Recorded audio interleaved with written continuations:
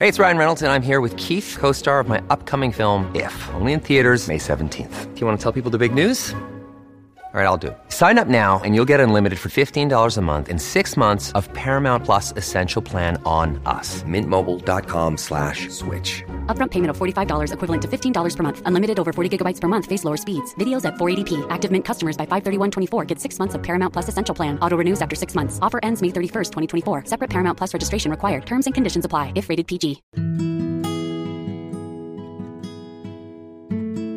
Hi there, welcome to The Tint. I'm your host, Scott Fellman, and it's time for another foray into the world of aquariums from a slightly different perspective. You know, I'm about 2 weeks or so into my latest Blackwater aquarium, and I can kind of sit back and peer into that tank and realize one thing.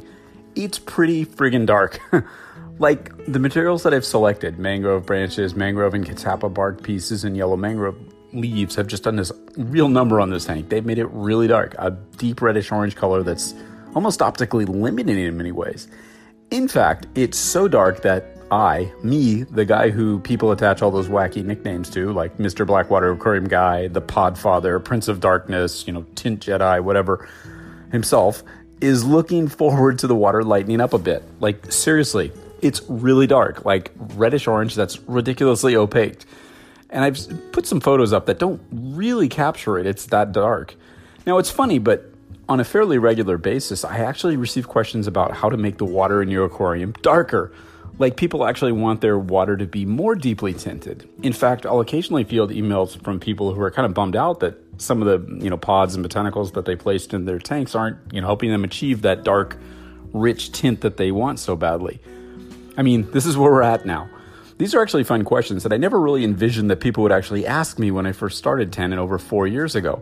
And it makes sense, right? I mean, so many of you made that mental shift that embraces the dark water, the biofilms, all that stuff. That goes without saying that we want to do things that keep the tank tinted. Now, it's important to know that although almost anything you immerse in water will release some tannins over time, which can tint the water, some materials are better at it than others. For example, many of the tougher botanicals like Coriniana pods, Sterculia pods, and the like won't get you that dark, color that you want. They'll put a little bit of color, perhaps release some tannins and, something that maybe, more clear water centric people might like, but the coloration will be likely less than what you had in mind. These items are more about the aesthetics they bring and the functional utility that they bring to the tank to serve as hiding places, etc. To really get the tint, you'd want to use botanical materials which more easily seem to release the tannins we want. And having worked with these things for some time now, we're kind of at the point where I could literally recommend certain materials to achieve certain tinting effects. I know it sounds weird, but it's true. And yeah, this, podcast risks becoming a serious promo piece for our products every time I do something like this, but you're regularly asking me what I personally use in my tanks, to achieve these effects, so I'll tell you. Now, sure, you can get some of these things from other places, so at least I'm being fair in that regard. I mean, okay, maybe. And no doubt some of you will be reading this and asking, well, why did you leave out blah, blah, blah? They kick ass. Well, again, I agree. There are dozens and dozens of possibilities, and your faves may not be my faves. So, yes, you should, use what you like. Yet, everyone always asks me about my personal favorites to produce the tint, so here we are. Let's just start with leaves. Now, being typically the most ephemeral of our botanical materials, they give us a lot of options and the ability to quickly impart color into the water and to remove them when they start breaking down, or if the color they produce is just too much for you. If you're looking for a very light, almost golden amber color, then I think guava leaves are perfect for this. They impart that beautiful color, they're reasonably durable, and they look really good as they break down. Now, if you're looking for just basic brown tint, you'd be hard-pressed to find a better media to work with than Texas live oak leaf litter. The leaves contained in this mix are really long-lasting. They look, generic tropical, as we've talked about before, and they pack a pretty significant amount of visual tint-producing tannins in a little package.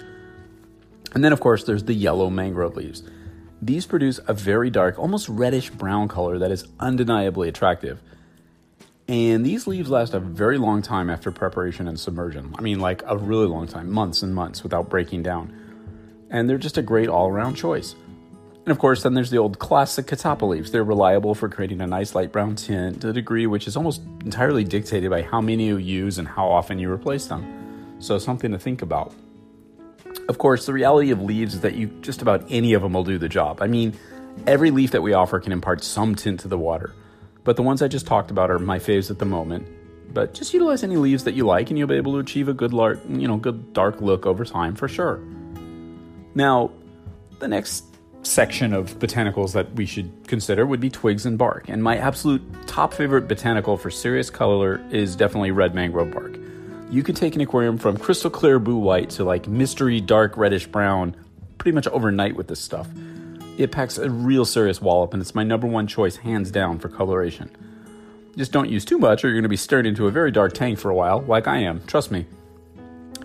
Second is, of course, Catappa bark. I mean, you could pick a variety. We offer 3 different varieties, 3 different flavors, as I call them, from different locations around the world, and each one looks a little bit different physically and imparts a slightly different coloration to the water.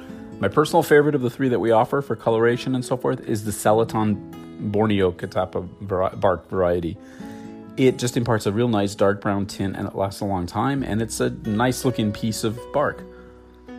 Now, for an interesting look and some nice color, I'm also a big fan of oak leaves. Oak has a real nice bark which imparts a deep brownish yellow color to the water, and it's quite distinctive.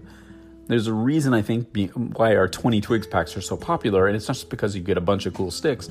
It's because they put a really nice coloration into the water.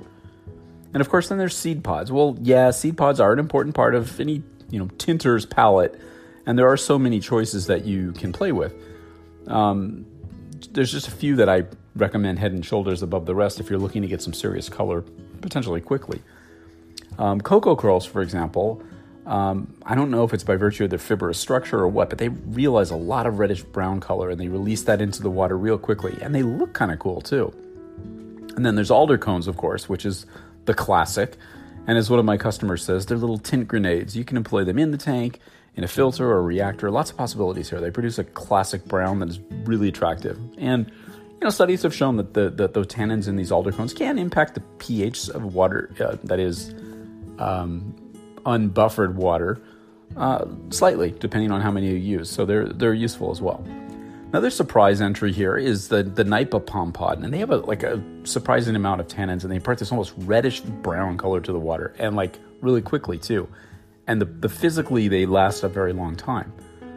Also from the palm tree, cocoa palm bracts are, as their name implies, from the cocoa palm, and when they're steeped or boiled, they release a lot of tannin, again, almost a reddish brown, and they look good in a leaf litter bed. They sort of a much longer lasting, almost indefinitely lasting botanical, and with that color and that combination of structure, they're very interesting. Now, again, there are a lot of others that you can play with, and these are just some of my favorite go-tos. I didn't even touch on the substrate-oriented materials. I mean, we can go on all day talking about this, and feel free to, but I'm not going to do it in the context of this podcast. It just doesn't make sense. Almost everything we do works. Now, like in every other aspect of the hobby, I dare say there are some shortcuts or hacks, I hate that word, to get the tint you like. My disdain for shortcuts, but I'd be remiss if I failed to mention the ultimate one, and that's wood. Yeah, many of the types of wood that we commonly use in our aquariums release significant amounts of tannins. I mean, this is the source of so many desperate calls for help in those planted tank forums. Help, how do I get rid of the tannins that my, Malaysian driftwood is making my water so brown? You see all those, and I kind of laugh because I'm like, hey, that's cool. I mean, my favorite wood types for doing this are mangrove, Malaysian mangrove, or Malaysian driftwood, excuse me. And the big surprise, spiderwood, which puts a pretty significant coloration into the water if you let it. So yeah, embracing wood to help tint the water is just one of the few shortcuts that we can, comfortably get behind, and it'll do it over a long period of time, as most of you know. Now, sure, I could go on and on and on and mention links to pretty much everything that we offer in our collection and sing the praises of every item's tint capability, which would be both self-serving and kind of absurd. However, again, the botanicals and the wood types I've talked about here are among the best, in my opinion, to do the job. Yet, even though they work and, I like them, you should use what you like, and you should always, make the effort to understand the function behind the look and how to prepare them for use, and the good and the bad impacts of using botanicals, and the possibilities of killing your entire tank if you don't use common sense when you use them. We've talked about this hundreds of times on these pages. There's stuff all over the blog, on our Facebook and social media, so there's no excuse for not following instructions and taking the time to properly prepare and utilize these items. We all know that, so that's just something we all have to self-police. And for the 3,000th time, let's just review that difference between color and, you know where I'm headed, clarity. As more and more hobbyists embrace the use of aquatic materials or botanicals in their aquaria, we're seeing more and more tanks with, tinted water, which is awesome. But let's be clear, about one thing. There's a difference between color and clarity. The color, as you know, is a product of the tannins leaching into the water from wood and botanicals, and it's typically not cloudy. It's actually one of the most natural-looking water conditions around, as water influenced by soil, wood, and leaves is kind of ubiquitous around the world. Other than having that undeniable color, there's little that differentiates this water from so-called crystal clear water to the naked eye. Of course, the water may have a lower pH and a lower general hardness, but these have no bearing on the visual clarity of the water. And I remember fondly when I was co-owner of Unique Corals, which is a major coral importer and propagator here in Los Angeles. I had a beautiful little blackwater aquarium in my office, which is awesome because here we sold corals and saltwater stuff, and I had this brown tank. And everyone who came in my office gazed into that aquarium, and most were like real hardcore reef people and marine livestock vendors and such. And if I had $1 for every time somebody told me, man, you must be really busy, that aquarium looks really dirty, you need to change the filter, I'd be filthy rich. I mean, yeah, once I explain that the water, what the water is, what black water is, and how it's natural and in my eyes desirable, they either have this aha moment and be like, oh, cool, or they just continue with the business at hand, shrugging off my explanation. Some hobbyists just don't get it. The point is, we seem to associate color in water with overall cleanliness or clarity. And the reality is, in many cases, the color and clarity of the water can be indicative of some sort of issue, but the color seems to draw an immediate, oh, there's something wrong from the uninitiated. And initially, if you talk to ecologists familiar with blackwater habitats, I'm tripping over my tongue there. What was I trying to say is, if you talk to ecologists that are familiar with blackwater habitats, they're often considered some of the most impoverished waters around, at least from a mineral and a nutrient standpoint. And in the aquarium and the general hobby at large has a different opinion of this, as we've come to discover. Cloudiness and color generally are separate issues for most people, but they seem to cause concern, and perhaps they should. Cloudiness in particular may be a tip-off to some other issues in the aquarium, and as we all know, cloudiness can be caused by a few factors. Improperly cleaned substrate or decorative materials like driftwood, etc., which create that haze of micro-sized dust particles which just float in the water column. They could be bacterial blooms, typically caused by a heavy bioload in the system not capable of handling it, like a new tank, with a filter that's not fully established.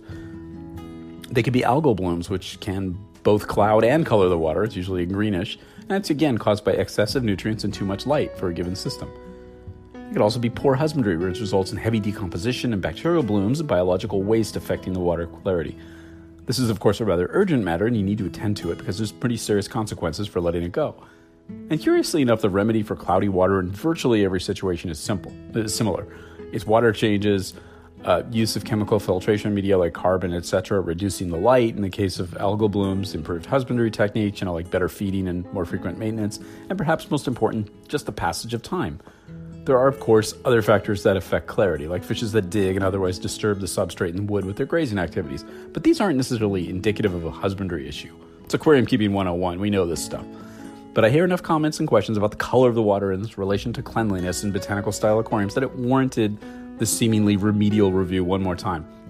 Remember, just because the water in our systems is brownish, it doesn't mean that it's of low quality or dirty, as we're inclined to say. It simply means that the tannins, humic acids, and other substances are leaching into the water, creating a characteristic color that some of us geeks find quite attractive. If you're still concerned, monitor the water quality, perform a nitrate test, look at the health of your animals. Just try to find out the answer to that basic question, what's happening in there? Or you can accept it without question if you want. I can think of at least one or two things that are influenced by some of the same processes which we accept without question in our daily lives, like coffee or tea. Now, I admit, visual tint is probably the single most superficial aspect of what we experience with botanical-style aquariums, but the most obvious and likely the most impactful to the casual hobbyist or observer. It's just as important to understand the collateral benefits of utilizing botanical materials, which is a subject we've discussed dozens of times here. However, in the end, it's the look of your aquarium that is what you have to experience each and every day, and if having an understanding of which materials can bring you the aesthetic experience that you're after in a more effective way, well, then this was a worthwhile discussion, right? I think so. So enjoy curating your own palette. Until next time, stay engrossed, stay creative, stay enthusiastic, stay curious, stay tinted, and always stay wet. This is Scott Fellman from Tannin Aquatics. Thanks for spending part of your day with me, and I look forward to seeing you on the next installment of The Tin.